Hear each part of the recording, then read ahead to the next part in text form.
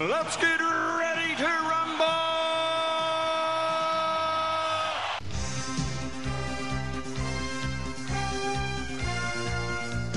Hi, everybody! Welcome to Netflix versus Cinema, this podcast that does bad Dr. Nick impressions from The Simpsons, and also ask that question: Netflix or cinema? Where are you going to spend your coin? Where are you going to spend your money? Where are you going to spend your time? Because now, as I grow older, I'm realizing films take a lot of time to watch. My name is Tosin, and I am your host, and I am based up in Coventry, near Coventry in the Midlands. And joining me, I get that wrong every week, and joining me on the Isle of Wight are Sharon. Hello. And Sean. Hiya. How are you guys doing this week? Yeah, I'm good. I'm much more relaxed last week. You were a bit hyper, weren't you? I was sort of hyper, but then I went to sleep, didn't I? Yes. Yeah. And then, I think what it was it was such a watch. It was weird, wasn't it? I was like one of those manic. I don't know what they call them. What they call them, manic super depressants. And then because we went to quiz straight That's after right, last week, and I think, you were like. You'd been given a shot of adrenaline, hadn't you, before you got there? So I wasn't on sort of top form last week. I was a bit odd. I think I have odd days, Toes, in my own. Odd. I have noticed that. I mean, there have been times that you've walked in and you've like, all right, cool. Listen, what are we doing? We're doing good. Finish this thing. I gotta go. There have been times when you have done that. So we have done that. And let's be honest, there's some times when we could do with a little bit of that. But So I think. Yeah, I don't know. I'm like the horde out of glass. I think not quite so many people. Just swapping between states of mind. Please no, Sean. Please no. No. Yeah. The horde. James McAvoy still gives me sort of bad dreams each time I think about him in either Split or Glass. So please no. Okay. But be Patricia today. Sorry, what was that? Sean has to be Patricia today rather than... Oh, yeah, I should be Patricia. Be Patricia. Yes. Okay, I'll be Patricia. I'd be all smart and nice and hold my arms and say, oh my goodness. If you're listening to this, tell us how many... Tell us which character or which personality you think Sean has this week. This could become like a regular feature. What personality has Sean shown up with this week? All right, so... we are going to crack on with our usual thing. Today we have three rounds of Netflix cinema. So we're going to go cinema, movie, thing we've seen on Netflix. We're going to rate things out of 5. We're going to take an average, and at the end we're going to tell you who it is that we think has won this week, Netflix or cinema. Now, Sharon, going from last week where you were kind of like our Netflix and Friends correspondent, in which you had seen everything we spoke about on Netflix. I've seen everything, yeah. Yeah. We've had a bit of a change this week, haven't we? Yeah, I haven't seen anything apart from one episode of Sky Portrait Artist of the Year. That is my viewing for this week. And I love that, I have to tell you, love that. And I've been to cinema once to see a film that you've already reviewed, Jojo Rabbit. Well, you could give us a very, very quick resume of that, I think. To see Yeah. What did you think? I really enjoyed it. I thought I thought they got the characterisation right of the two boys, and suddenly these little boys sort of thrust into the Wehrmacht. It's just weird. But it's a weird film, isn't it? And it's sort of, if you didn't know it to be true, you would believe, you want to look it up and go, did that really happen? Did they really throw sort of Hitler Youth into the front lines? And they actually did. Yeah, they did, yeah. And so, and it's funny, it's tragic, it's heartbreaking, it's unique. It's unlike, apart from maybe the odd Wes Anderson. I think there were hints of Wes Anderson in there sometimes. Yeah, you could be right, definitely. Apart from hints of Wes Anderson in there, I think it's quite unlike much I've seen at all before. So but I really enjoyed it. But my only gripe was, and this was down to cinema etiquette. Oh yeah. I went to see it at quite a small cinema screen on the island, one of the smaller ones, and so there's no getting away from anyone, is there? You're all very close together. And the family behind me seems to have a bottomless pit of rustling bags. They just seem to rustle and I don't just mean through the trailers and through the adverts at the beginning. They rustled through the entire film. Well, it detracts, doesn't it? Definitely. And every time I think, oh, they must have finished that popcorn by now. I then heard this muttered conversation. Would you like some Maltesers? Rustle, crunch, crunch, crunch. And then again, it started all over again. So I must admit, I probably would have enjoyed the film more had I not had the bad cinema etiquette around me. Yeah. It didn't feel like I was in a cinema screen. It felt like I was eavesdropping on someone's Saturday night television, like Gogglebox. Sure. You know, I felt like I was not in a public place, but I was in somewhere that these family were like thinking, this is my space and you're just intruding on it. Yeah. You know, Because they certainly behaved like it was their space and not a shared one. well, you see, now that's the thing. I've spoken to a couple of people, like when I've mentioned the fact that I do this podcast and it's called Netflix versus Cinema, I've spoken to a couple of people and they end up saying things along the lines of, oh, I'm not going to the cinema anymore. Other people, they're annoying. Why don't you just stay at home? Netflix, you don't have to worry about any other buddy you rustling anything. But it is, I think, it's kind of funny because I feel like the best thing about the cinema is the communal experience and the worst thing about the cinema is the communal experience. So Yes. Yeah. Absolutely. That's Sometimes it can be completely immersive and you're sharing that Yeah. sort of wonder of an experience. Like when we went to see 1917, you got the feeling that this was like a collective, sort of moment of like, wow, what have we just seen? And then other times you can feel the irritation of everyone in the room. They're all like fidgeting about slightly, thinking, will you be quiet? yeah, it's like So it's, you can, yes. That's it. Yeah, like I said, I mean, for me, one of my favorite cinema experiences of last year was going to see Blue Story with a cinema full of essentially young black people, and that for me was big. It was just kind of like one of these things where like a joke is made, and because it comes from that culture, everybody just sort of laughs and everybody shares in it. It's almost kind of like you're looking over, going, yeah, I got that too. Yeah, we know that. Yeah, we get that. Yeah. Get that reference. Yeah, and that's great. And you don't get as much of that as not immediately with watching something on Netflix. So, but then again, people with your bags and your rustling, that's when they need to get rid of plastic bags in cinemas. Replace everything with, I don't know, like a wooden bowl.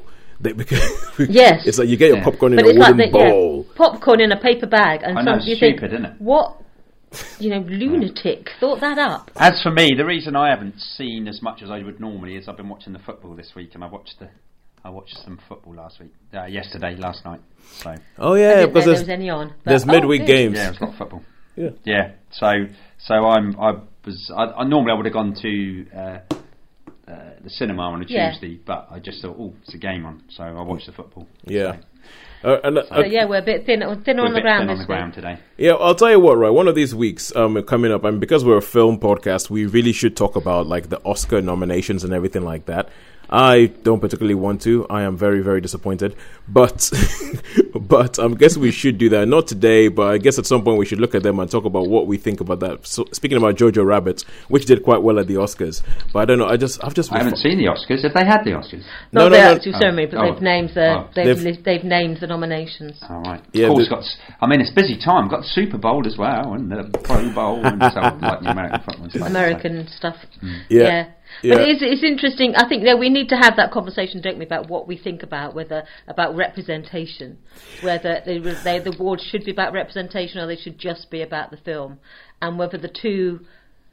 You can fulfill both requirements at the same time. Yeah, that's a big conversation. Too big for sort of like 5 minutes before the, the podcast. I think if we're going to do that, this podcast is going to be 2 hours long because there's a whole heap of things in there, and that's when you realize. And okay, let me say one thing.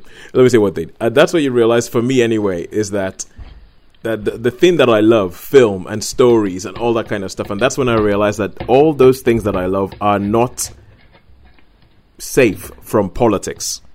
And that's all I'll say about awards and Oscars, and probably why I am just so not bothered about Oscars this year. But anyway, let's get on to talking about films. Now, we're going to go to the cinema first, and the first film that we're going to talk about this week is Richard Jewell. Now, this film is out in the UK this weekend. And Sean, I believe you watched it a couple of weeks ago. I watched it earlier, and these were both preview screenings. Cineworld got the preview screening before Odeon. That's all I'm saying. Odeon. Right, okay. Yeah, Cineworld got the thing a whole week before Odeon. Odeon, buck up your ideas. What the heck do you think you're doing? So, Richard Jewell, Sean, do you want to tell us a little bit about what this film's about? Yeah, I can tell you about this. This is basically about the Atlanta bombings. During the Atlanta Olympics '96. Atlanta Olympics, in '96, and it's a story of Richard Jewell. He's like a wannabe policeman, and he's like, he likes to think of himself as being this super policeman, really friendly with the law. In fact, I think he had a little job, but he's a bit overzealous. Yeah. He's a bit, he's a bit odd. Should we say he's a little bit odd? He's not your normal, you wouldn't have him down. He's slightly overweight.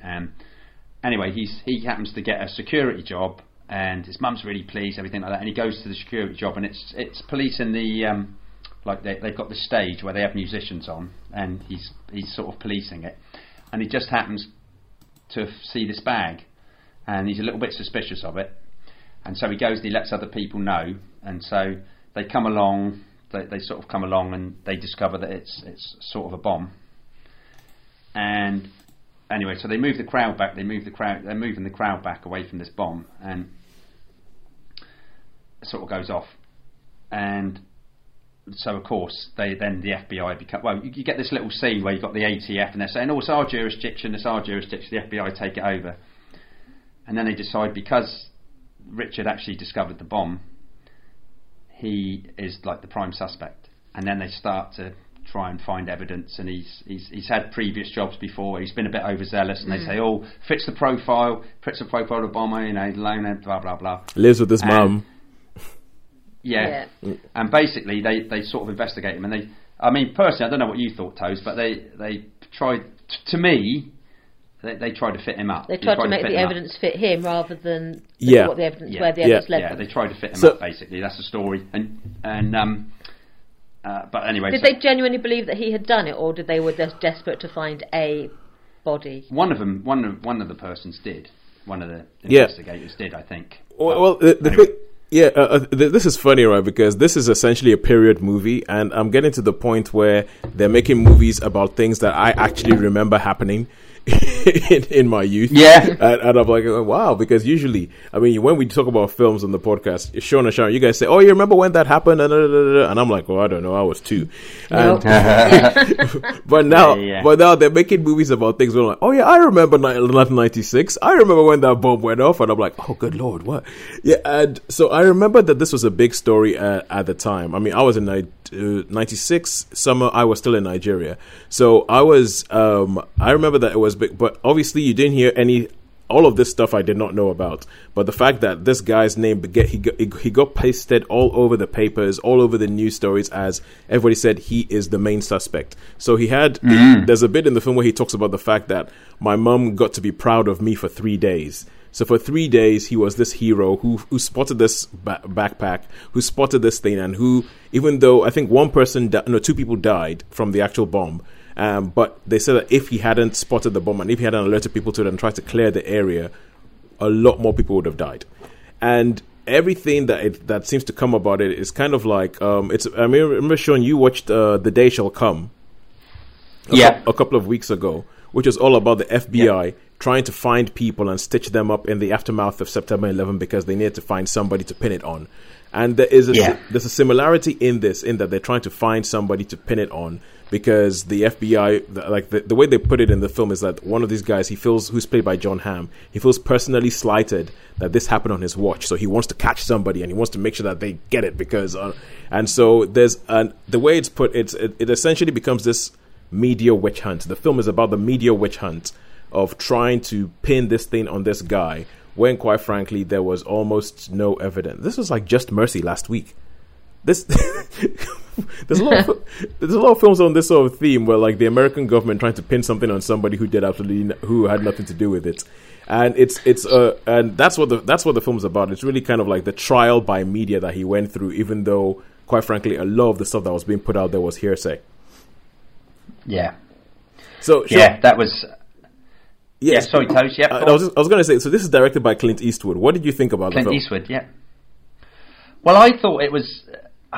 It's quite funny. I quite enjoyed it. I did have reservations. I sort of was having reservations about this film, but because generally with Clint Eastwood, it's like maximum 3 takes. In the films, he doesn't muck around too much. He's like, yeah, that'll do. Cut, bang it. And there were a couple of moments in there where I thought, that maybe was a little bit You needed another take. You needed another take. Yeah, perhaps needed another take. There were odd moments, but I have to say, I think I thought for most of the way through, who was the guy who played Paul Walter Hauser, the main character, Walter Hauser. I thought he played this really, really well. Yeah, and for me, from a personal point of view, I sort of believed him. I believed that he thought he was some sort of. He did believe that he was a hero. He was a police thing, and he was like, he knew all the stuff. He knew everything about everything. Yeah, essentially, he's a police anorak. He's the kind of person who I think, if you met him in real life, most people would just be annoyed by him because he's overbearing. He's a job's worth. He's kind job's of worth. Yeah. He thinks his job is way more important than it actually is. He takes everything really seriously. Like one of the first times you see him, he's walking around university campus and he's trying to arrest some students for drinking beer in their room, and it's so you can see that he has this sort of overbearing thing, and he almost has this sort of verbal diarrhea where he starts saying, well, if somebody was going to build a bomb like this, I reckon that what they would do first is that they would do this, and then they would go over here and they would go to Home Depot and they would buy this cap, that cap, and he says all these things that keep implicating him. And then Sam Rockwell shows up as his lawyer, and there's this lovely thing that just keeps popping up where Sam Rockwell's just shut up. Just shut up. Yeah, you can't.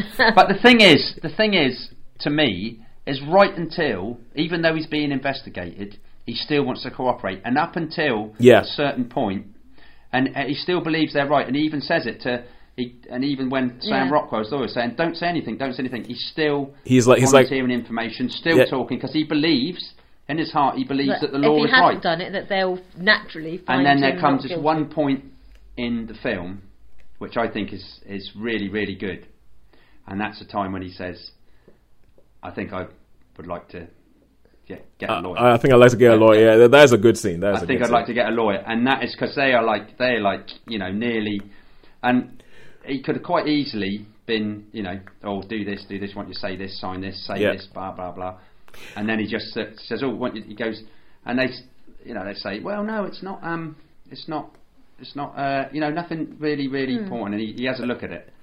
Okay, we're almost out of time. Oh, right, okay. So short. Generally, and then what it did you goes think into the investigation?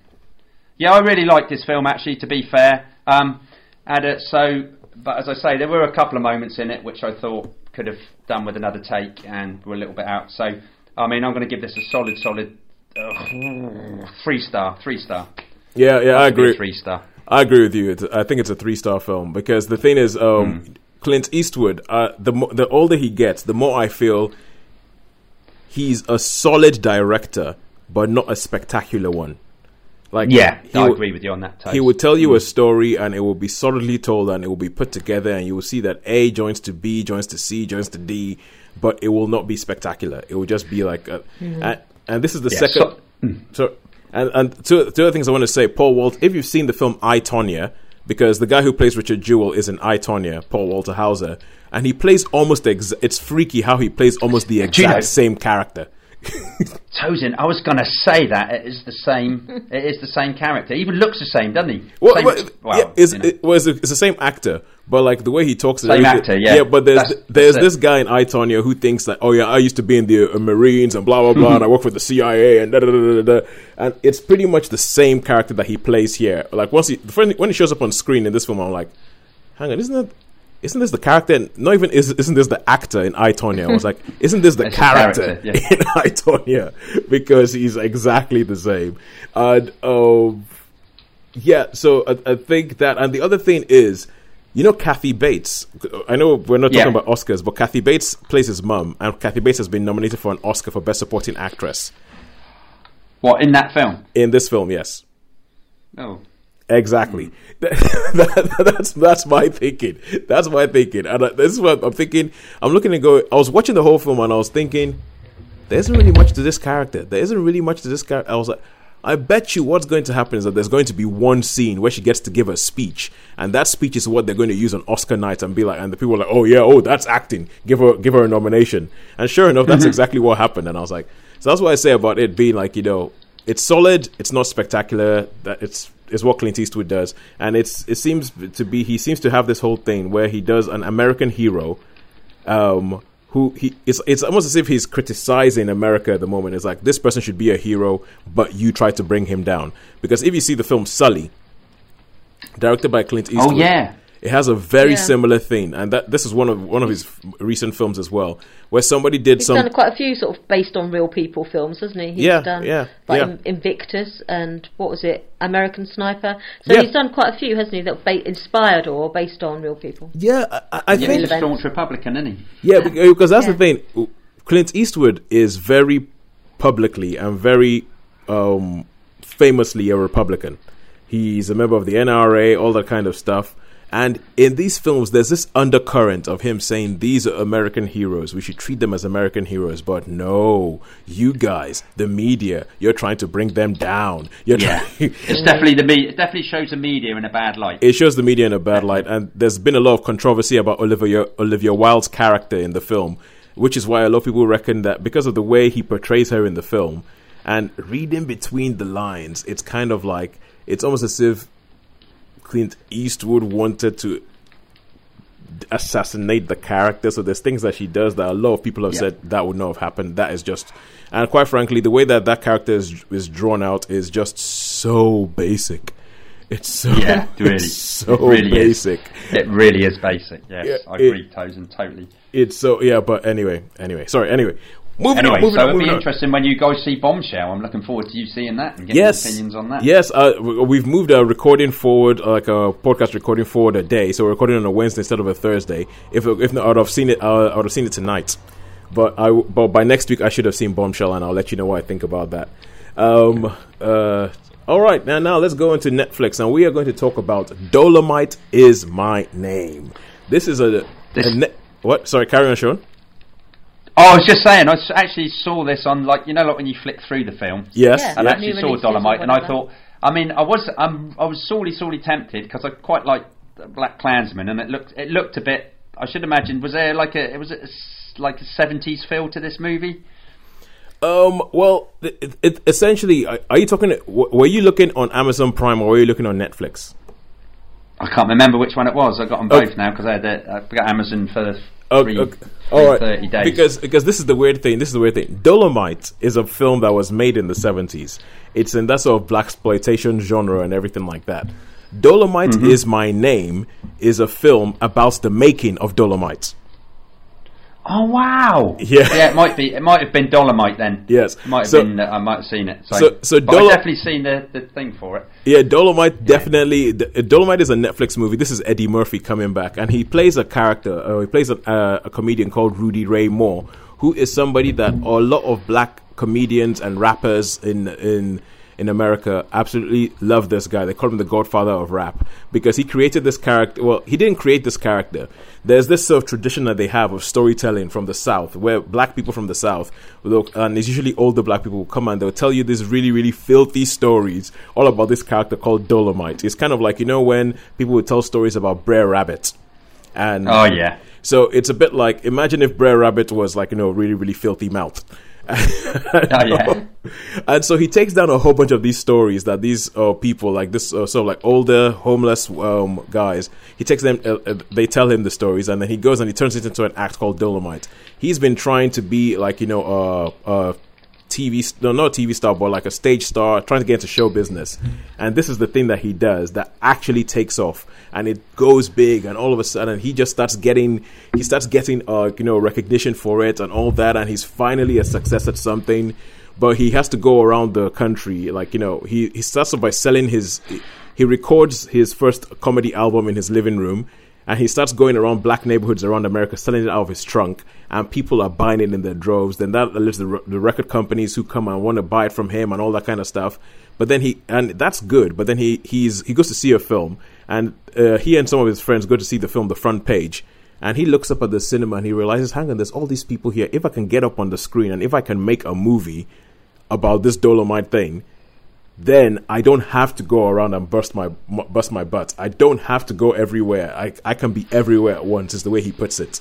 So Eddie Murphy plays Rudy Ray Moore in this sort of like, he's sort of like almost like, at the beginning of the film, a bit of a lovable loser. And then it becomes a film all about a gang of people coming together to achieve something that they think is beyond them, and how he's the driving force for it, and all the sort of deals that he pulls and everything. And it's just it is a very, very sweet film. And it's because if you watch the film Dolomite, if you actually watch Dolomite is objectively a bad film. Dolomite is objectively a terrible film, and it's funny because I watched Dolomite Is My Name, and then I went to watch Dolomite, and there's bits where they recreated scenes from Dolomite, and they're so faithful to it they recreate it that it cracks me up as they like how they do the bad acting and the bad thing. And you have Wesley Snipes who shows up who's at that time in the 70s. Obviously, you didn't have a lot of black people being massive stars in movies or in Hollywood. And this guy was one of the. He's a actor called Derville Martin, who he was in Rosemary's Baby and all that kind of. So he had a little bit of success, and people knew him for that. And so they offer him the chance to direct this film, which is why he ends up in the film. But the way Wesley Snipes plays him throughout the film, he's just kind of like, so, oh my God, this is so beneath me. And it is a very, very, very funny film. It's very well made. Eddie Murphy is on top form. And it's a bit like, do you remember the film The Disaster Artist? Oh, yeah. So The Disaster Artist is a movie made about making a movie, which is The Room, the worst movie ever made. Yeah. Dolomite Is My Name has some similarities in that it's a movie about people trying to make this movie. But there's another layer in here because this film, when it came out, as I said, this film is objectively terrible, but it was one of the biggest hits of that year when it came out. And it says a lot about representation. I mean, we're talking about this, Sharon, you were talking about Oscars and all that kind of stuff. This film became a massive hit because for a while, for the first time, black people in America saw themselves up on screen, saw something, and they didn't care if it was terrible. They were like, hey, it's like they didn't care. They were like, this represents us. This is something that we made. It came from us. So they did not care if it was bad. So and I think that it just tells a lot. It's almost kind of like, telling Hollywood something. Put people up on screen. They want to see themselves. It doesn't matter if it's good or bad. People will go watch it because it's themselves. And it made me think about, have you guys ever heard of Nollywood? Yeah, Nollywood, yeah. Yeah, the Nigerian film industry, which I've got to be honest with you, a lot of the time with Nollywood, I hang my head in shame because the things are terrible. But I have seen clips of it, and because you think, you look at the synopsis on the television and think, I'll watch that, and within 10 minutes you're going, I can't watch this. They are terrible, but people love them, and it's almost watching this film almost sort of taught me something or highlighted something to me. It's like people watch it because it's something that we made. We made it, and even though it's terrible, it's terrible. And so that's what I would say. I mean, I think it's a very, very funny film. Dolomite Is My Name. Go watch it if you get a chance. Sean, you would like it. Sharon, it's a bit foul-mouthed. Okay. So I wouldn't like it then. What are you saying? It's a bit foul-mouthed, and there are nipples. There are nipples, both in Dolomite Is My Name and even more so in Dolomite. The characters, the way they spark off each other, and it's just what how is when you see a film and you just feel like a warm, fuzzy feeling towards the characters. You want them to succeed. And this film nails that. You just want these people to succeed. You want Rudy Ray Moore to succeed, and you're so happy. I mean, because it's no secret or no spoiler that he does succeed. And you're so happy when he does, and the way it's done, and what it means to the community, and what it means to him, and it's just so well done. I would give it a 4 out of 5. Cool. Excellent. Wow. So we haven't really seen much of Eddie Murphy for a while, apart from like Donkey and Shrek, and then we didn't really see him. Yeah, that's right. Do you think this is like a sign that he's sort of gone back in the mainstream more? Because I don't know what he's been doing the last few years, but he hasn't really had many really successful projects, has he, that have hit the sort of mainstream? No, he hasn't. I mean, he's been in a few things here and there, but he hasn't really had many things in there. I mean, this film essentially makes you think, man, I wish he was on screen more.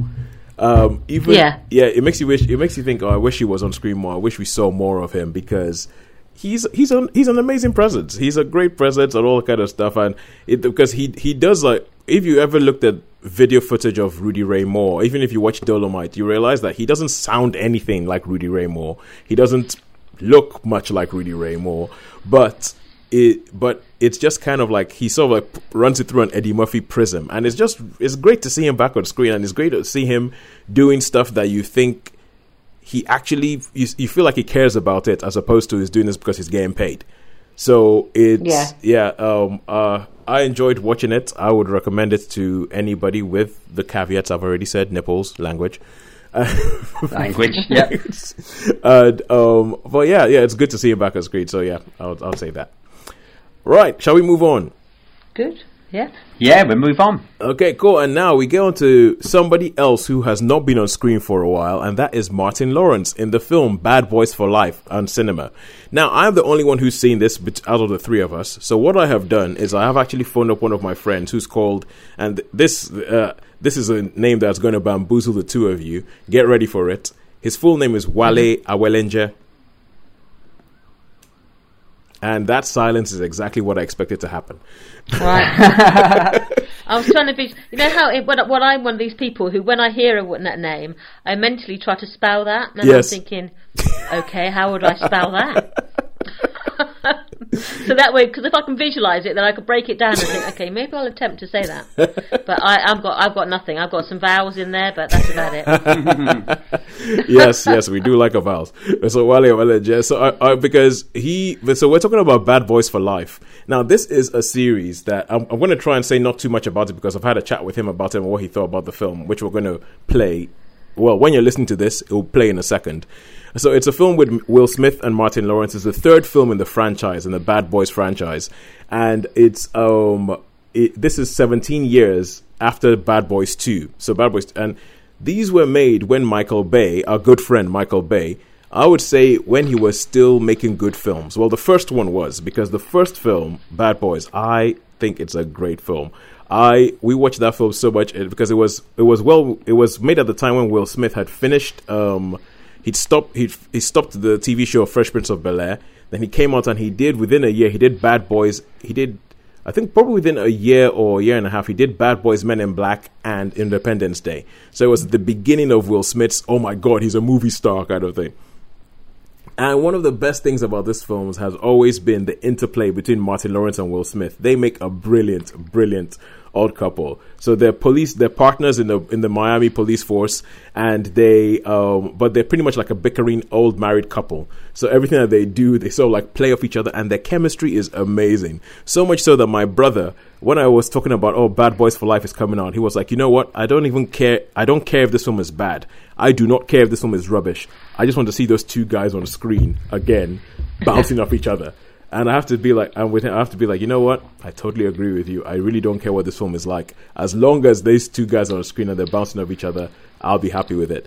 And it is, but I'm happy to report it's a very, very good film. It's one of the best popcorn rides that you have recently. You know how when you have an action comedy film that goes along but it still manages to have a story in there, characters you care about. Mm-hmm. That's what they do with this film, Bad Boys for Life, which I think is possibly the best one out of the two of them. It's definitely better than 2, because Bad Boys 2 was rubbish. Bad Boys 2, that was Michael Bay when he started to go off. That was when he started to think, I can do whatever I want. And Bad Boys 2 is loud, it's brash, it's not good, it's too much. It's too much. I mean, I can't remember it that well, but I'm pretty sure it's kind of misogynistic. But I'll tell you what, Bad Boys 2 is almost kind of like a Fast and the Furious movie. That's what it is, but without any of the humor. But Bad Boys 1, good. They've turned it up to 11, but not in a good way. Yes. So you listen to the discussion I had with Wale. This is I think it's a good film. It's a 4 out of 5 for me. It has, and I think, and one thing I have to say is there's a lady called Theresa Randall. And at the time, she was kind of like, I remember when this one came out around about 1996, Theresa Randall for a while was, you know how Hollywood only says there can only be one of anything at a time? She was the black actress at that time. Right. So if there was going to be something, Theresa Randall was going to be in it. And she was really, really great. And when they said they were going to be making this film, my first thought was, I hope they bring Theresa Randall back. They better bring Theresa Randall back. And so when the film starts off and her name shows up in the credits, I was like, yay! And everybody in the cinema probably thought, what the heck is wrong with this guy? Why is he cheering? Yeah. Why is he cheering? I mean, I've never seen I've never seen any of these. Have you, Sharon? No. Not the Bad Boys. So, I mean, I've been aware of them, and I was speaking to a friend today who said that the first one was absolutely first class. Yeah, really, I agree really with enjoyed that. it. And they want to see this one. It Is hasn't it really. accessible It's then one. if you haven't seen the Toast? Would you say it was accessible if you haven't seen the other ones? Oh yeah, totally. I mean, Yeah. there's things that they do in there that if you're a fan of the other ones, you'll be like, oh yeah, they mentioned that. Oh my god, yeah, I remember that. There's things that they do with that, but generally speaking, I mean, if you haven't seen the other ones, you can follow this story and you can jump straight in, no problem. Cool. That's not one that I would like rush to see. You, Sharon? Do you think? Not really. I mean, I will. Well, I'm not an action fan, No, really. you're not really, except for The Rock. Unless The Rock's in it. And then you are an action fan. Then, yeah, I'm a Rock fan. Rock fan, yeah. Well, Dwayne. Let's go with Dwayne. Dwayne. Oh, sorry. Dwayne Johnson. Then. So yeah, I mean, there's a lot more I want to say about the film, but I have to say, one thing I have to say is I think the women in this film, for a film franchise that was originally created to appeal to 13-year-old boys, the women in this film are awesome. I want to give a shout out to Kate de Castillo, who is amazing and great in this film, and Paolo Nunez, and obviously Teresa Randall. Yay! Yeah, I love the fact that they did something with the women in this film, and then they weren't just sort of standing in the background. The focus is on the men, but the women get something to do, and I don't know why, but that means something to me. All right, cool. Yeah. I will stop talking about that now because there is more of a discussion to be had in Wale, which you should hear around about now. Oh, hello to a special Netflix versus cinema discussion or chat. This is going to be focused on Bad Boys for Life. And now I have got a friend with me, and that is because the other two on this podcast have been lazy and refused to watch anything. Well, they've watched other stuff, but they haven't watched Bad Boys for Life. So I have got a friend of mine, and his name is Wale. Wale, say hi to everyone. Hi, everyone. Okay. All right. So now we both grew up in Nigeria. We both sort of like going to our whole sort of like nerd film stuff around about the same time when we were around about early teenagers. Would you say? Is that right? Yes, that is absolutely right. Yeah. I knew you. I first met you in secondary school, as it was called back then. Yeah. If you want it, we can get into the whole way the Nigerian secondary school system is broken up into JSS and SSS, and people don't quite. Actually, that might sound bad if you say the SS, but but it stood for junior secondary school and senior secondary school, and so yeah, that was right about the time that I think myself like my film nerdery sort of started, and you have sort of like parlayed that and you've carried on with the whole nerdery thing. Will you just tell us a couple of the things that you're involved in? At the moment, I write for a Nigeria-based comic book company called Comic Republic, a company that I co-founded with a childhood friend of mine, Jide Martin. We print comic books aimed at young Nigerians and, of course, people worldwide. Comics are available for free online at thecomicrepublic.com. Every now and then I babble about movies with a few friends on a podcast called Nerds Notice. Nerds Notice. All right, cool. And where can people find? So you said comicrepublic.com if you want to have a look at the comics. Yes. And so comicrepublic.com if you want to have a look at the comics, and nerdsnotice.com if they want to have read some of your writings, I'm guessing. Okay, so Nerds Notice is a podcast, kind of an experimental podcast. So if you go to there's a website called nigernerds.com. Okay. It's got the podcast on there. That's Niger spelled Naija. Yes. Yeah. So you were saying it's not what? Well, it's not a serious podcast, but what podcast is serious these days? Well, yeah. Well, I guess we are not one to talk. Quite frankly, we are not one to talk on Netflix versus cinema.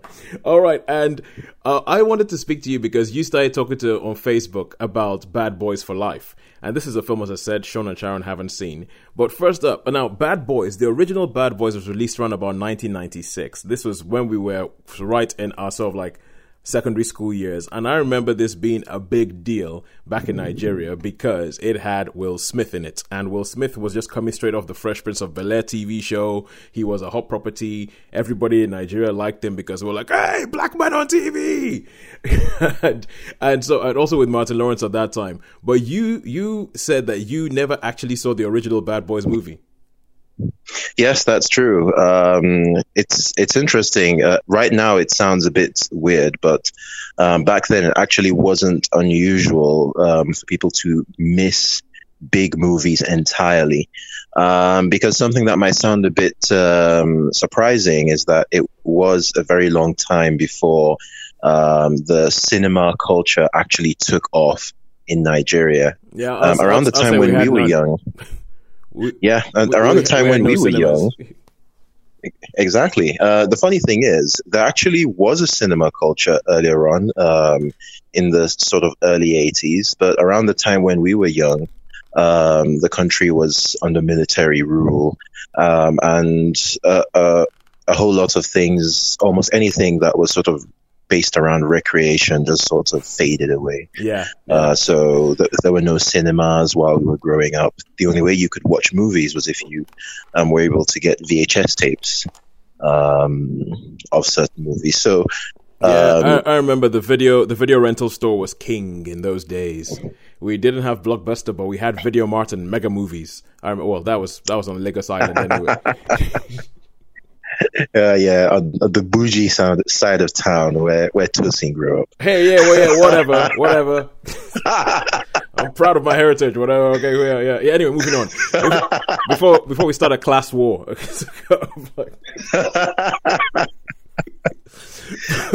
So you somehow missed, because I remember I watched this was a VHS a video rental thing, watching the first Bad Boys thing. I remember the tape just getting a bit worn out. People just would watch that thing all the time, but you sort of missed it. I missed it, but I wasn't unaware of it because, of course, people watched it, people talked about it. And that was the thing then growing up. There wasn't really a sort of anti-spoiler culture at the time. And I think that was partially due to the fact that at the time, there was no guarantee that you would watch every single movie. I mean, there were some movies that you just accepted you might never watch in your lifetime. So you would sort of badger your friends to tell you every single thing about it.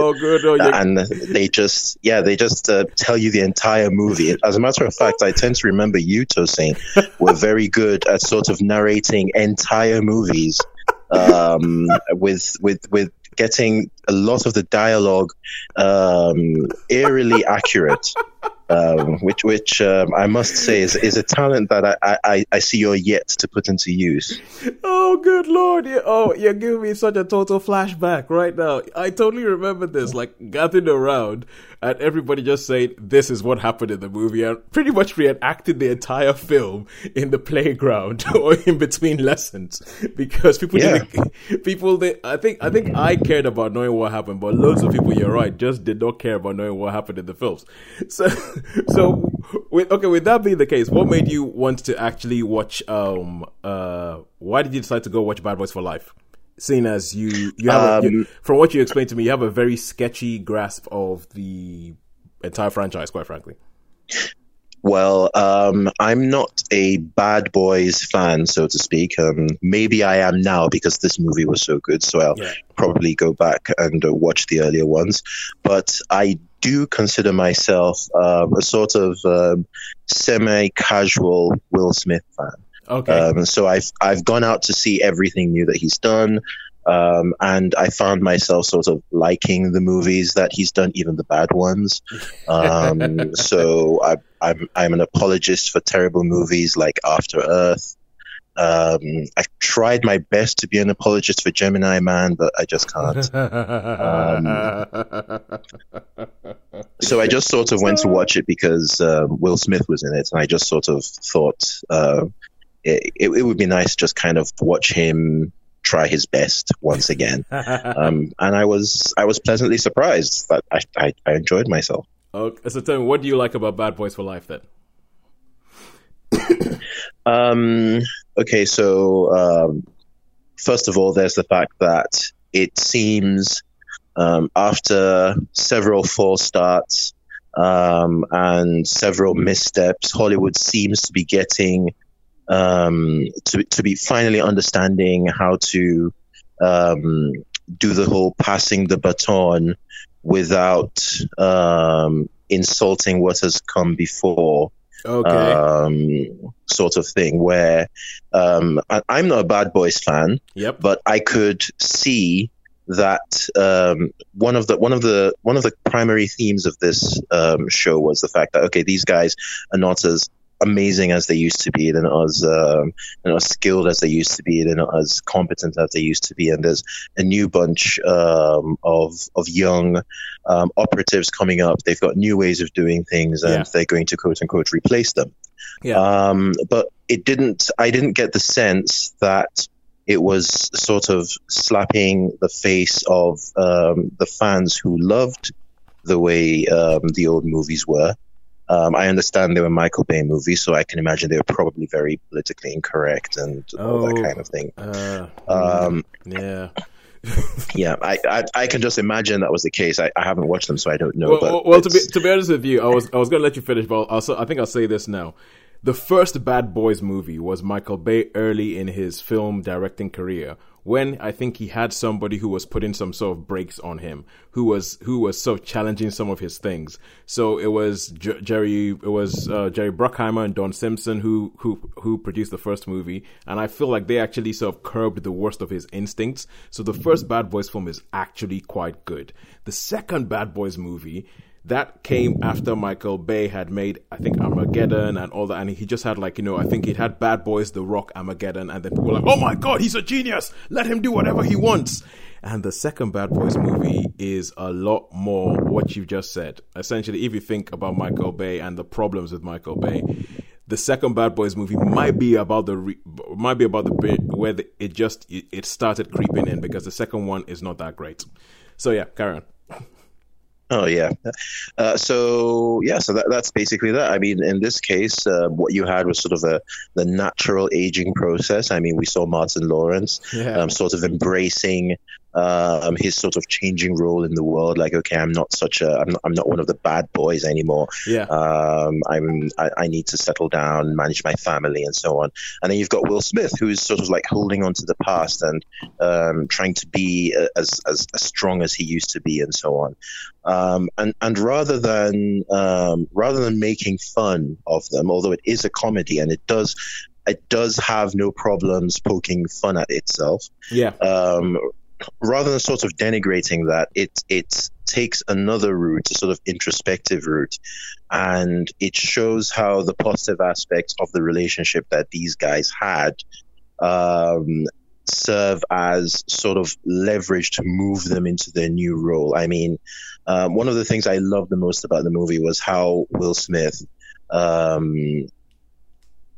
effortlessly segued from trying to compete with the new young operatives into essentially being their mentor, being someone who they learn to respect because of his experience and his knowledge, even if his physical capabilities might not all be there. I mean, and I think Will himself has played that role a few times now. So he fell into it effortlessly. I could see him channeling a lot of the energy that he uses on his YouTube channel. Oh yeah. Interacting with his son. Yeah. And I noticed he brought a bit of that into Gemini Man as well. Yeah. So there are quite a few sort of thematic strands with Gemini Man that I thought, oh yeah, they're bringing that up again. This is probably a better version of the two films that Will Smith was going to play that in, the ones that you expect to be big tentpoles in the last year or so. This is definitely the better one. So. And that's about all I'm going to say about that. So all in all, if you're going to rate this out of 5, how many stars would you give it? Out of 5, right? Okay, that's difficult because I can't deny that I was really happy when I walked out of the cinema. Yeah. So I think it passes the gut check test. Yeah. And I haven't actually sat down to go, okay, let me give it a proper analysis. What are the themes? Blah, blah, blah, blah. Haven't done that yet. I just know I enjoyed myself. Yeah. I wouldn't give it 5 stars because there are a few things I think could have been done better. There are some problems I had with it. For me, mostly in the third act. Like, towards the end, I'm like, don't like that. Yeah, exactly. There were quite a few things. Exactly. I was like, sort of stretching. Don't do it! Don't do it! Yeah, sort of pushing the bounds of plausibility. And there are a few things that happen where you're like, okay, this is a bit comic book like. This shouldn't work. And there were a few things that I thought were a little, I don't know. I just, I didn't like, there were a few things that happened that I sort of didn't like the optics of. And I think for me also one of the big things was the fact that it ends up doing something that I absolutely despise in movies, which is sequel baiting. And yes, it ends up doing the sequel bait, and the sequel bait that they put down, I'm like, well, okay, cool. If you do end up making another one of these, that is not a film I want to see. there are films that there's ways you could go with this and sequelize this thing, and I can think of other ways in which I would like to see other films, but not that one. And yeah, I'm like, that one just raises way too many questions. I know this is an action movie and everything like that, but at some point you have to talk about some sort of moral consequence to what's going on. And the movie that you are touting at the moment is, it's not quite. I mean, it depends on how you do it, but you're going to work very hard to not make it morally bankrupt. So.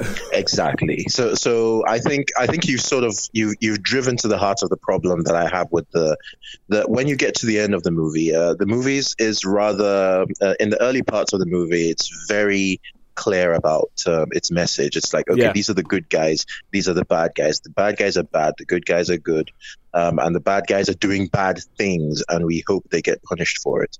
And then when it gets towards the end, it then starts to go, oh, but then this, oh, but now that, oh, now because this, we can excuse all these things.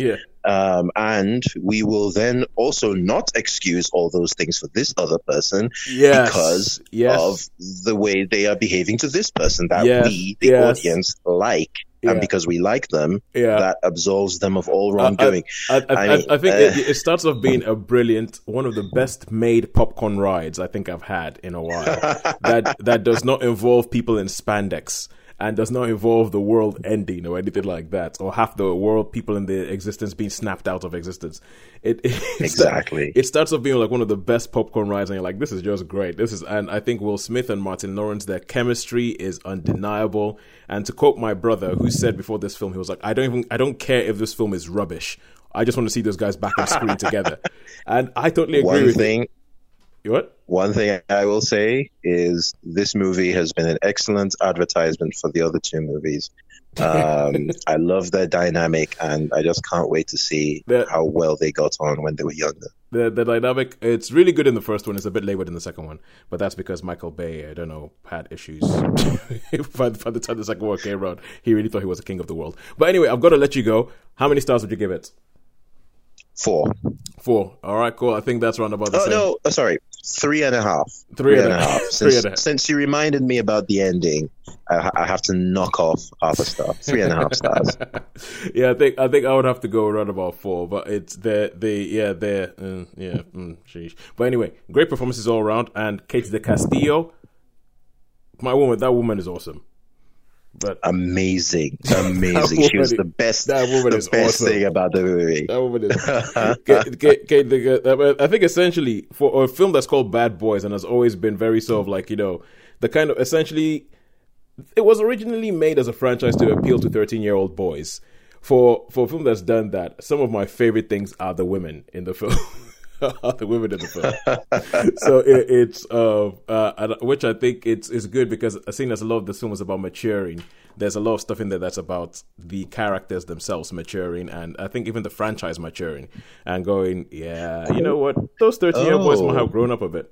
Yeah, but Will is pushing 50, isn't he? Yeah. I think he might be over.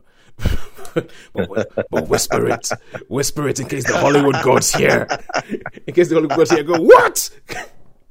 What? Okay, thank you very much. Thanks a lot for the opportunity, Tozy. No problem, man. We'll chat soon.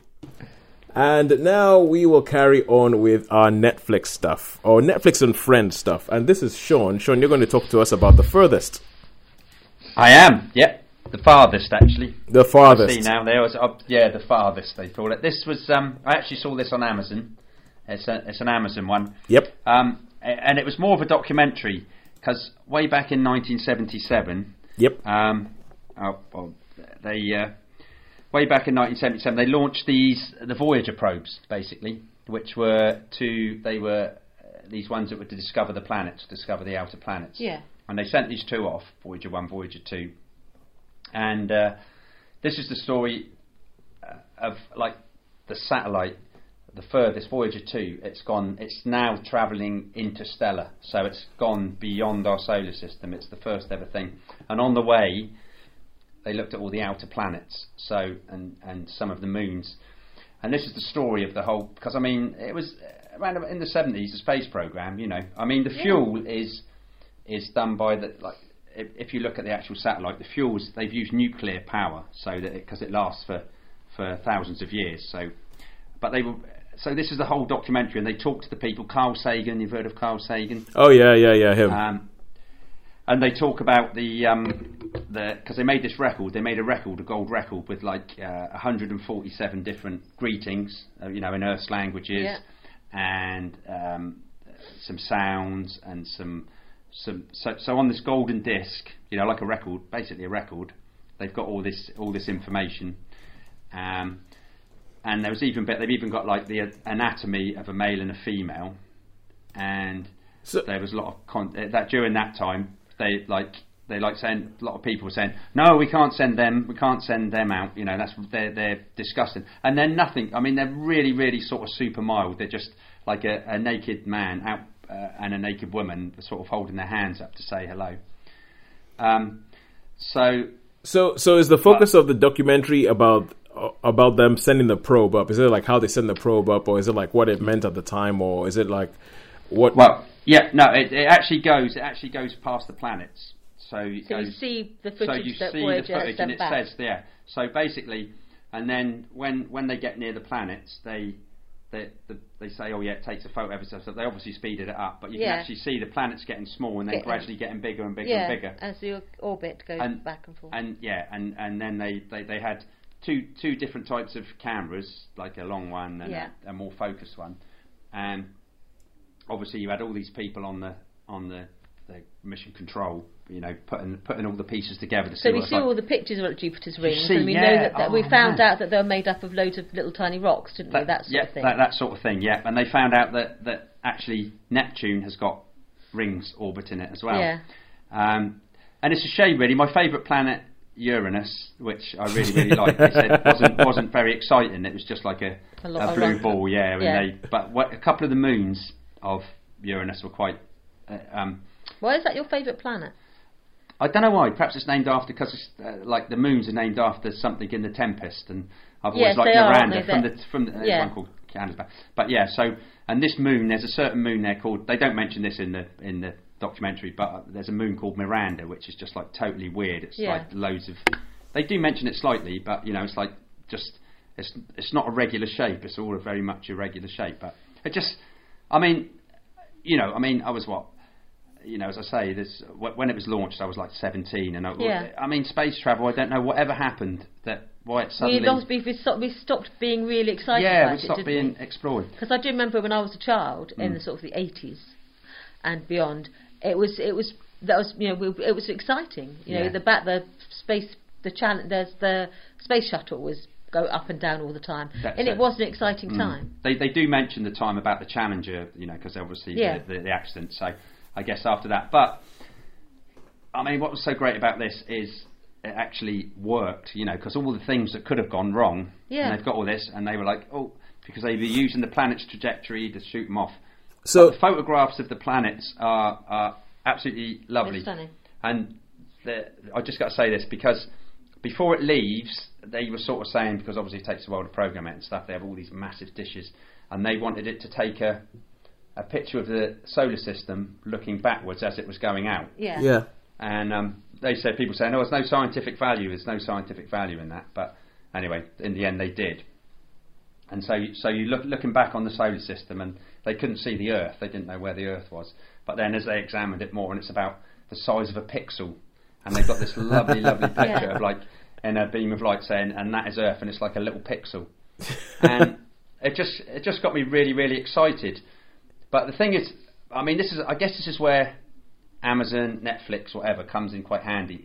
I mean, I've got to be honest, I was watching this while I was travelling. I actually downloaded it to watch while I was on the ferry. So, I mean, the mediums for that are very, very, it's very handy. handy. But this shot, I still got it. I've got a picture of it now. I've just mentioned about it with looking back at the solar system. It shows the Earth, tiny little pixel. They said this is the Earth. And we do know that Voyager does live in cultural memory, doesn't it? Because of Star Trek: The Motion Picture. That's it. Yeah, Vega. Yeah. So is Voyager still out there then? Voyager's it's left our solar system. It's Does gone. it still send back information? It takes a while, but they're hoping it will. But they've sort of said goodbye to it. Really, basically that's it. Space rubbish, whatever there is, or maybe it's called. It's got. I think the half-life of whatever fuel they've put in it is like I mean, we're talking like 70,000 years or something of fuel, of nuclear fuel.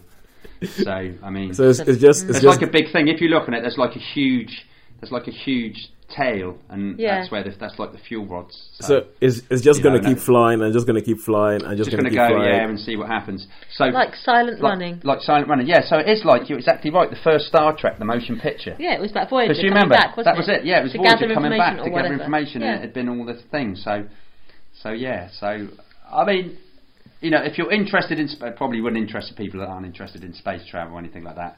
But I mean, I found this quite gripping. I was really, really excited about it. And I mean, as it goes, you see the pictures click, click, click, click, click as the planet's getting nearer, and beautiful, beautiful shots really. Although most of them were in black and white, and they had to put them through. So they took black and white photos because it was a better definition.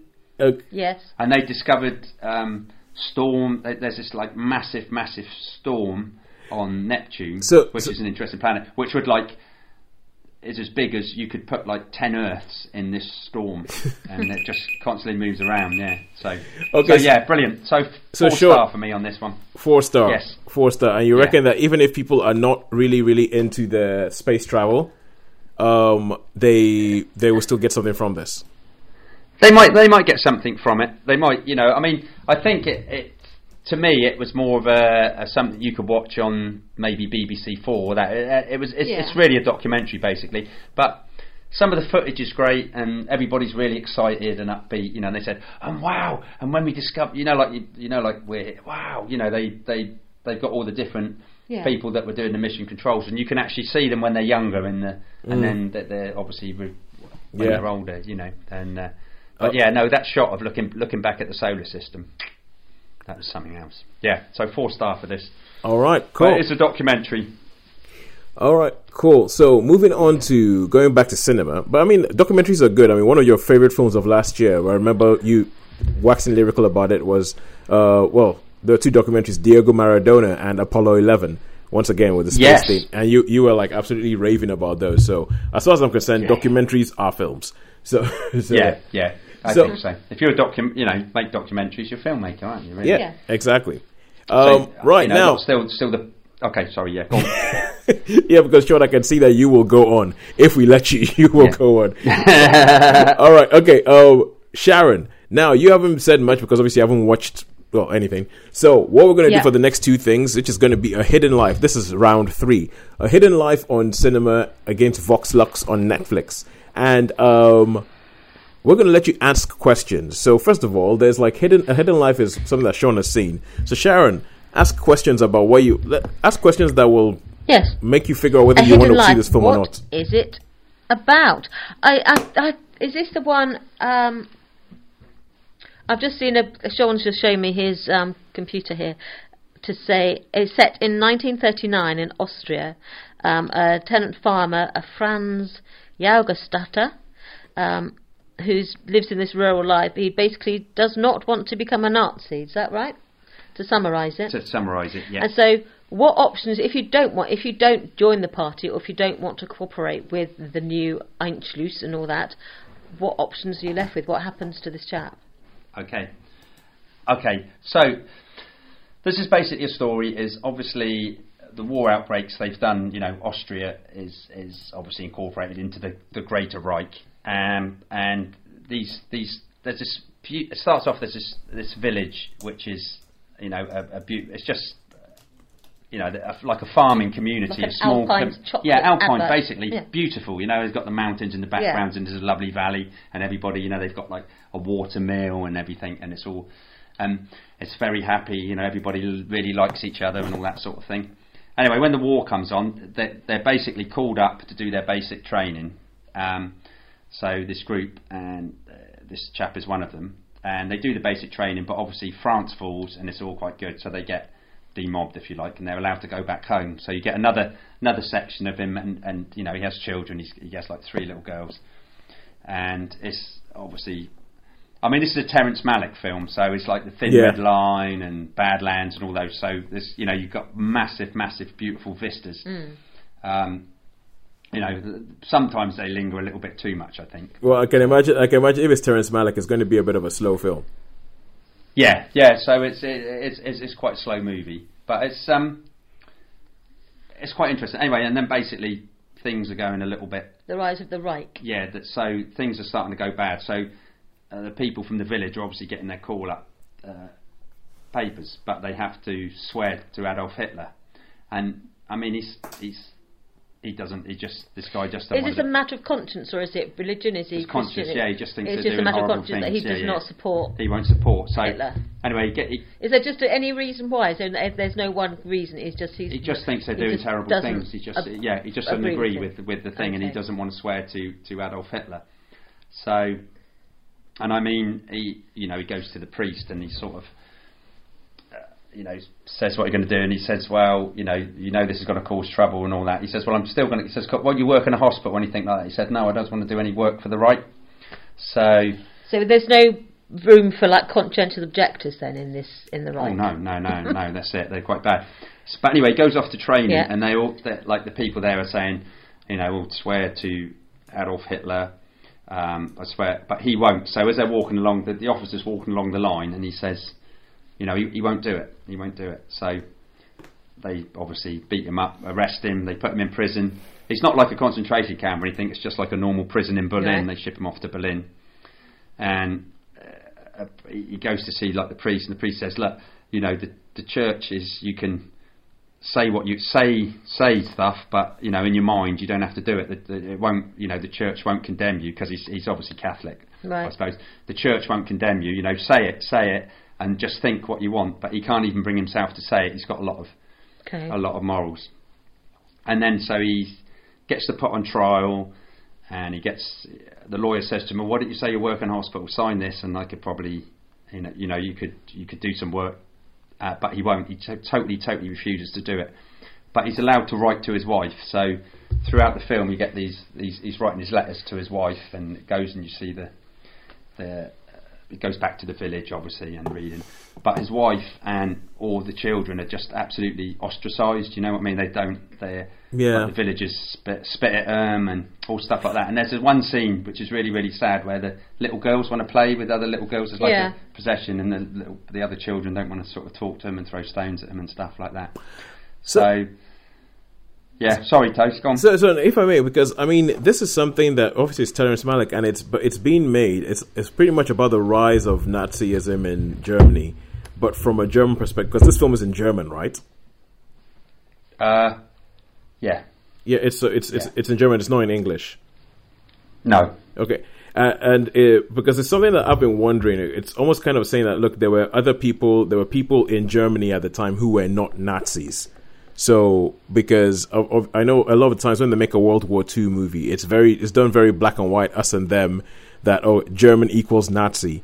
And it sounds like what you're saying is that in this film, it's trying to show a human story of somebody who just say, like, look, not everybody was happy with what Hitler was doing in Germany. Yeah, and exactly. Yeah, exactly. I was thinking like Dietrich Bonhoeffer.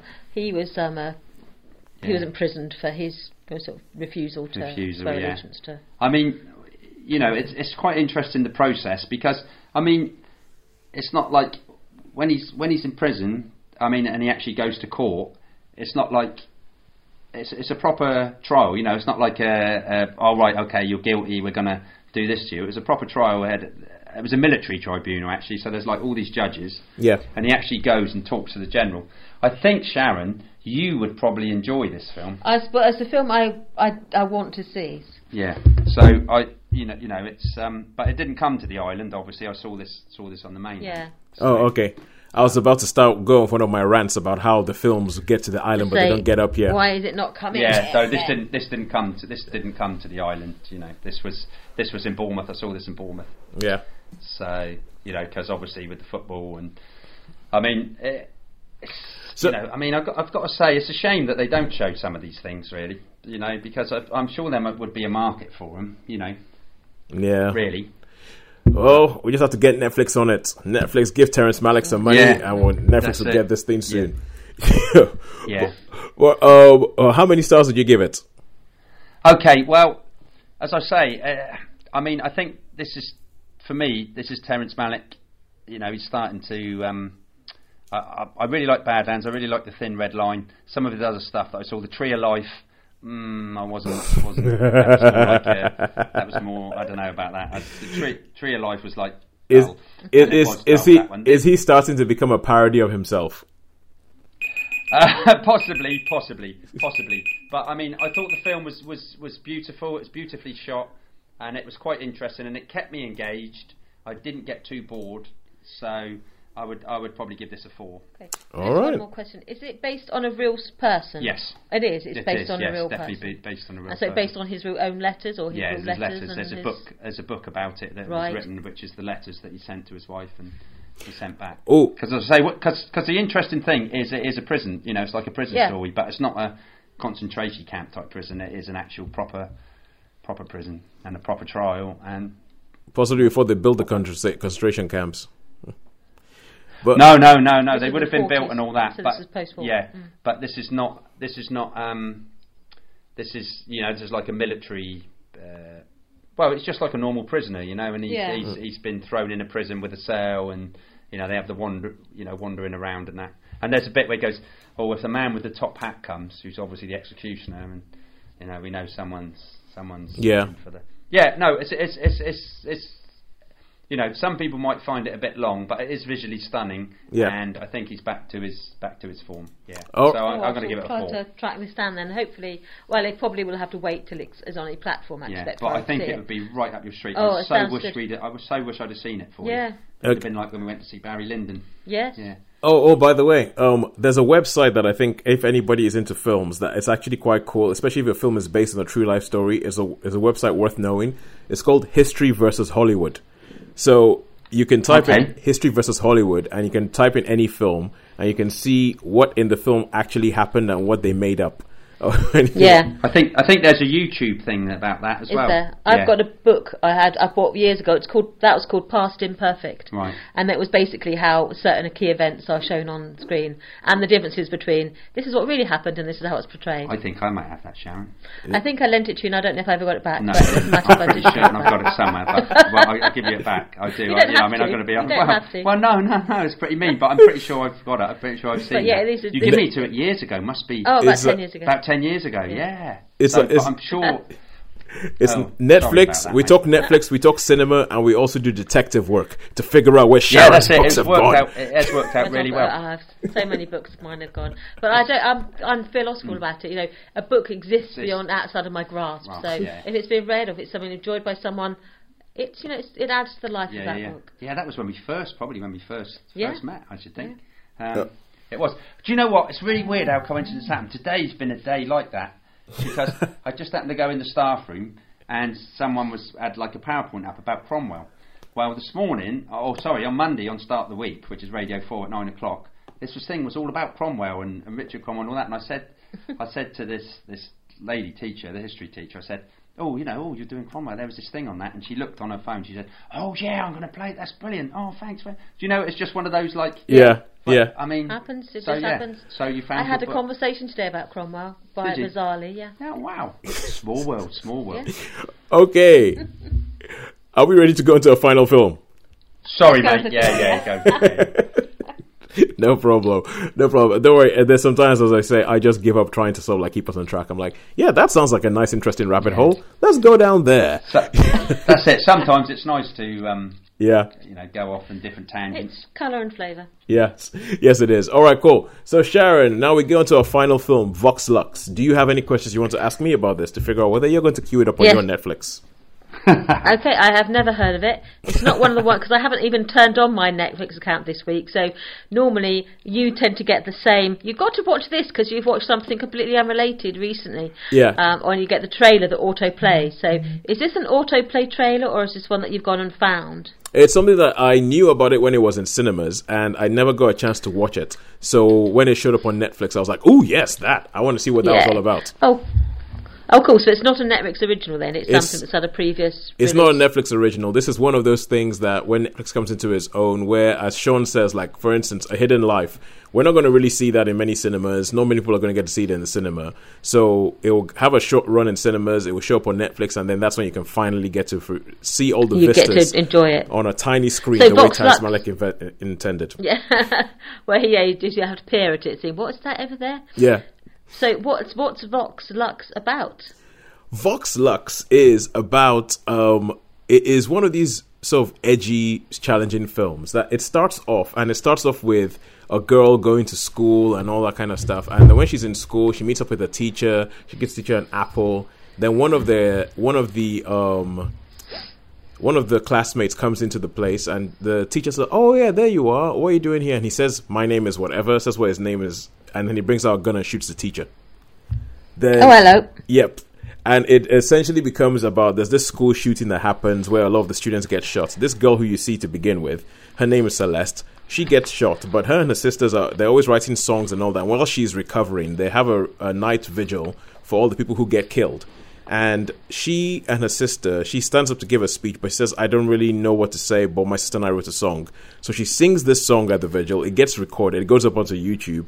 And then she becomes a national celebrity because she sort of like encompasses the way the nation feels because of this one song that she sung. And everybody's like, yeah, she just captured our hearts then. Sure enough, somebody goes, "All right, cool. Now we're going to take this and we're going to make this, we're going to take this song and we're going to record it properly. And we're going to do all the other songs and we're going to make her into a star." So essentially, it turns into a kind of film where it's all about how you make a star, and about how, I think almost it's a commentary on how nowadays all you have to do is go viral with one thing and then you can spin fame out of that. Only thing that is this was a school shooting, and then you spin fame out of that. So it goes a bit weird, and you have this voiceover done by Willem Dafoe that's telling you when Celeste was a kid, blah blah blah blah, and all that, and then it switches where it goes to when Celeste is an adult, and now Celeste is played by Natalie Portman, who has a daughter who is played by the same actress who plays Celeste when she's a kid. Does this make sense? Yeah, yes, it makes sense. But I'm trying to think. It sounded off really good, and I was thinking, well, that sounds really interesting. Now, the more it goes on, it sounds more and more inappropriate. And I'm thinking, that just sounds really just wrong. But maybe it's just an exploration of something that is uncomfortable, the nature of fame. Well, yeah, and I think that that's the thing with this film is that it's not entirely clear what it's about. you watch it and you feel like it's about many different things, but so it touches on the nature of fame. It touches on the uncomfortable nature of how we can spin anything into fame. It touches, because the film, actually, right at the beginning of the film, what happens is that you see some people who wear masks like Celeste wears on her first album, and then they go and they have a mass shooting on a beach.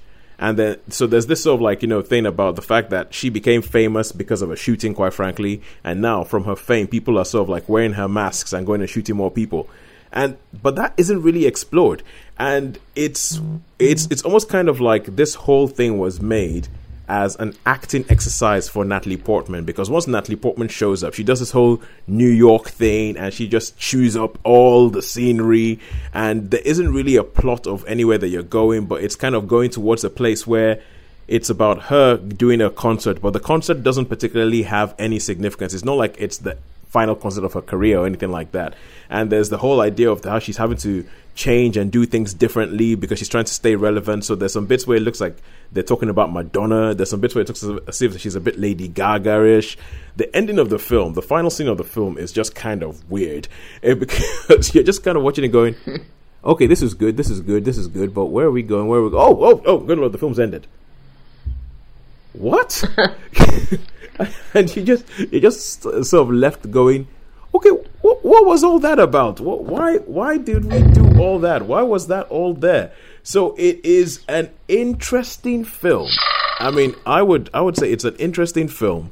Natalie Portman is great in it, but it's kind of like, you ever watch a film where you think, oh, that person is great, I'm just not sure what she's being great in service of.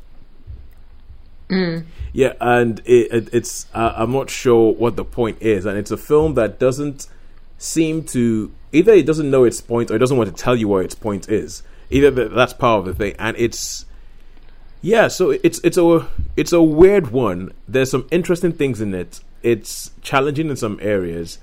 I quite liked it and was frustrated by it at the same time. Any more questions? Well, it just sounds almost like someone had like a stream of consciousness sort of session where they thought, what if this happened, and then that happened, and then this led to that, and then this led to that, and then any one of those ideas might have been a good film, but all of them in the same film made it sound a bit more muddied. It hangs. Well, the thing is, I think, okay, the stream of consciousness thing definitely with Natalie Portman, because once she shows up on screen, she hardly shuts up for the entire rest of the running of the film. She just keeps talking. She just keeps talking for the rest of the film. You have other characters like Jude Law is in the film as the manager. And I think the central thing of the film holds together a bit better. Her character is a bit like that. There's a bit sort of scattergun all over the place. The central thing of the film holds together a bit better than that, but you're not entirely sure what it's trying to say. And so I think it's a curiosity. It's a curiosity. It's a very engaging curiosity, but you end up not being sure what it is they're trying to tell you. So I would give it a 3 out of 5. Okay. Yep. That sounds like a reasonable perfect assessment. timing. Perfect timing. It's almost as if I have the timer right in front of me. Indeed. All right, cool. Yeah, I would give it a 3. I mean, for some people it could be a 4, but I think I would have to go down on a 3 because it's really, really intriguing, but it doesn't quite carry it all the way to the end. But I mean, hey, if you guys want to watch it and let me know what you think, that'd be cool. Yeah, maybe. Yeah, I don't know. I don't think I'd probably rush to see it. No. Yeah, it's not one I would say rush to see it because I think it's more kind of like, when you're in the mood for something a little bit weird, a little bit unconventional. That's like me most of the time, so perhaps I will. Yeah. I did like Neon Demon. Did you ever see Neon Demon, Toes? No, I never did. I heard what it was about. I heard what it was about, and I was like, that doesn't sound like my kind of thing. No, I did enjoy that. So I did like Neon Demon. I heard it's about models becoming cannibals. So it is something like that. Yeah, something along those lines. Yes. Yeah. All right. Cool. So a bit of the Countess Dracula thing. What? So Yeah. No, sorry, I was just thinking that when you said about cannibalism, it was made me, the reason for cannibalism is there was an old film called Countess Dracula with Ingrid Pitt, I think must have been a 1970s film, where she was a vampire, but she had to bathe in the blood of virgins. The beauty to keep the beauty, you know. So, Ooh. yeah, anyway, sorry, let's go on off on a tangent again. Let's get back to where we should be. No problem. So, all that's left to say... It was like the other day I was talking to someone and there was a film that they'd never heard of. A question come up in a quiz and it was the Egyptian clay thing that comes to life if you do incantations, which is a golem. Your golem, yeah. And I said there was a Roddy McDowall film with, and they were like, nah, never heard of it. I said, yeah, it was called It. And we looked it up, and sure enough, there it was. And they go, well, I'll be damned. 1971 or something it was. I knew I'd seen it. With old Roddy McDowall. Sorry, Roddy McDowall. Yeah, Roddy McDowall, yeah. Caesar in... Yeah. the Apes. I know him from... Yeah, anyway, Planet of the I'm Apes, off the tangent again. I'm off on one. Let's get back. Okay, cool. All right, cool. Now, Sean, come back to us. Get back. I'm back in the room. Whether it's Patricia or Kevin or whichever one of you it is, come back. Yeah, be back at Patricia. I think that was Kevin for like that was Kevin 30 for about seconds. 30 seconds there, wasn't it? All right, so who do you think has won this week? I reckon it's a tough call this week. I'm trying to think. We had a few fours in there. And I'm trying to think, where were the fours spread? I think it was cinema. I'll have to agree with you this time, Sharon. But I mean, I wouldn't surprise me if it's like pretty even. I'm going to call it a draw. Oh, and Sean gets right at the end. It is a dead heat. It's a dead heat because on both of them we had 2 4s and a 3 on cinema and 2 4s and a 3 on Netflix. So Richard Jewell had a 3, Bad Boys for Life had a 4, A Hidden Life had a 4 on the cinema side. Dolomite Is My Name had a 4, The Furthest had a 4, and Vox Lux had a 3. Giving everybody yes. So, yeah. Yes. Even Stevens. So yeah, we are happy with whichever one you go this week. We say you will have a good time. Go watch any of these; it'll be good. But it's actually quite a high-scoring week, I think. Yeah. So all that's left to say is a goodbye from me. A goodbye from me. And goodbye from me. We will see you guys next week when I think we would have seen David Copperfield by then. Besides that, I have no idea. Yeah. Besides, I have no idea what else is out in the cinema. No, I mean, I'll probably try and catch Bad Boys. I think maybe just to see. Yeah. So I can give you my opinion because I've not seen the others, so I don't know. Yeah, I don't think you have to see the others for this, but I think Sean, you'll enjoy this, especially when it talks about action heroes getting older. It's good. It's me. I'm an action hero. Did you know, Sharon? I'm just getting older. It's quite funny with the things it does, and I do think that Will Smith and Martin Lawrence. The thing is, like, there's things in this film that I don't like, especially towards the end. They do some sequel baiting that really, really get on my nerves. But having Will Smith and Martin Lawrence beside each other, wisecracking off each other, it just works. It pretty much makes up for it. But yeah, Sean, you go see it so that we can talk about it again later. But anyway, goodbye from me. And me. I think we've already done this, but anyway, goodbye. We'll see you guys next week. Bye. See ya, bye.